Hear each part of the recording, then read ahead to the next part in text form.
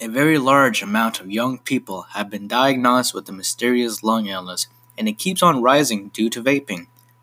About 7 deaths and hundreds of cases have been seen lately.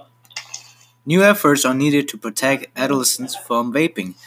When the developing brain is particularly susceptible to permanent changes from nicotine use, and when almost all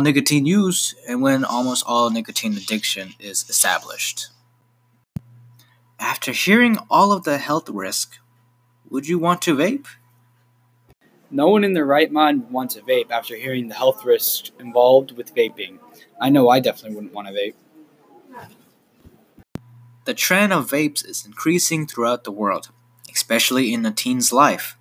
Vaping was supposed to be a healthy alternative to cigarettes.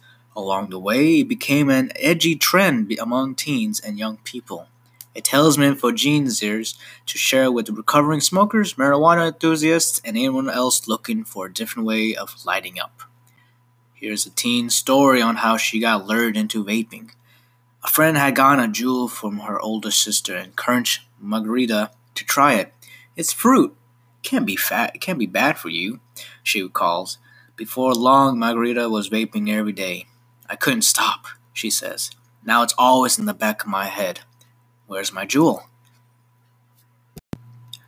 Do you think vaping is affecting a teenager's social life? How and why?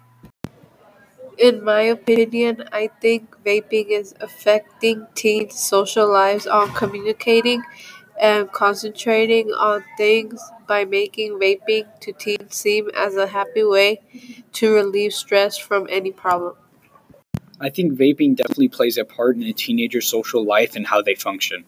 Some think it's cool that it's not harmful, but because of these beliefs, they peer pressure their friends into vaping, which they accept without a second thought. The big question is what's being done? Juul, who started their business in San Francisco, lost all of their assets in the city due to a ban on the sale of e cigarettes, more commonly known as vapes. As a response, Juul tried reasoning with the city, saying it should consider mandatory electronic scanning of IDs to verify users' ages, as well as apply restrictions on bulk purchases to discourage an unauthorized resale or product sharing.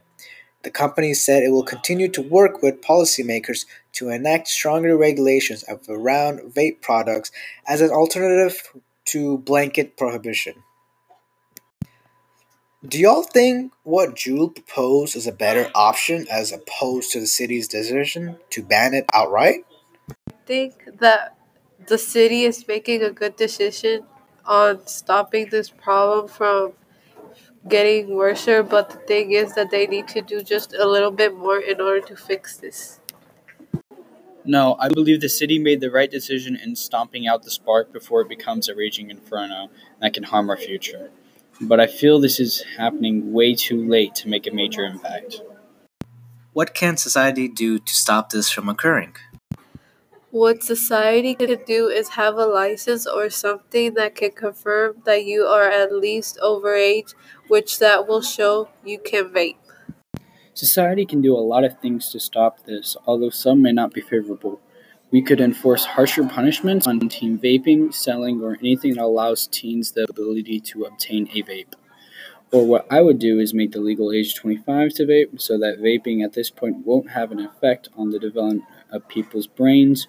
Or another option is to just ban it outright.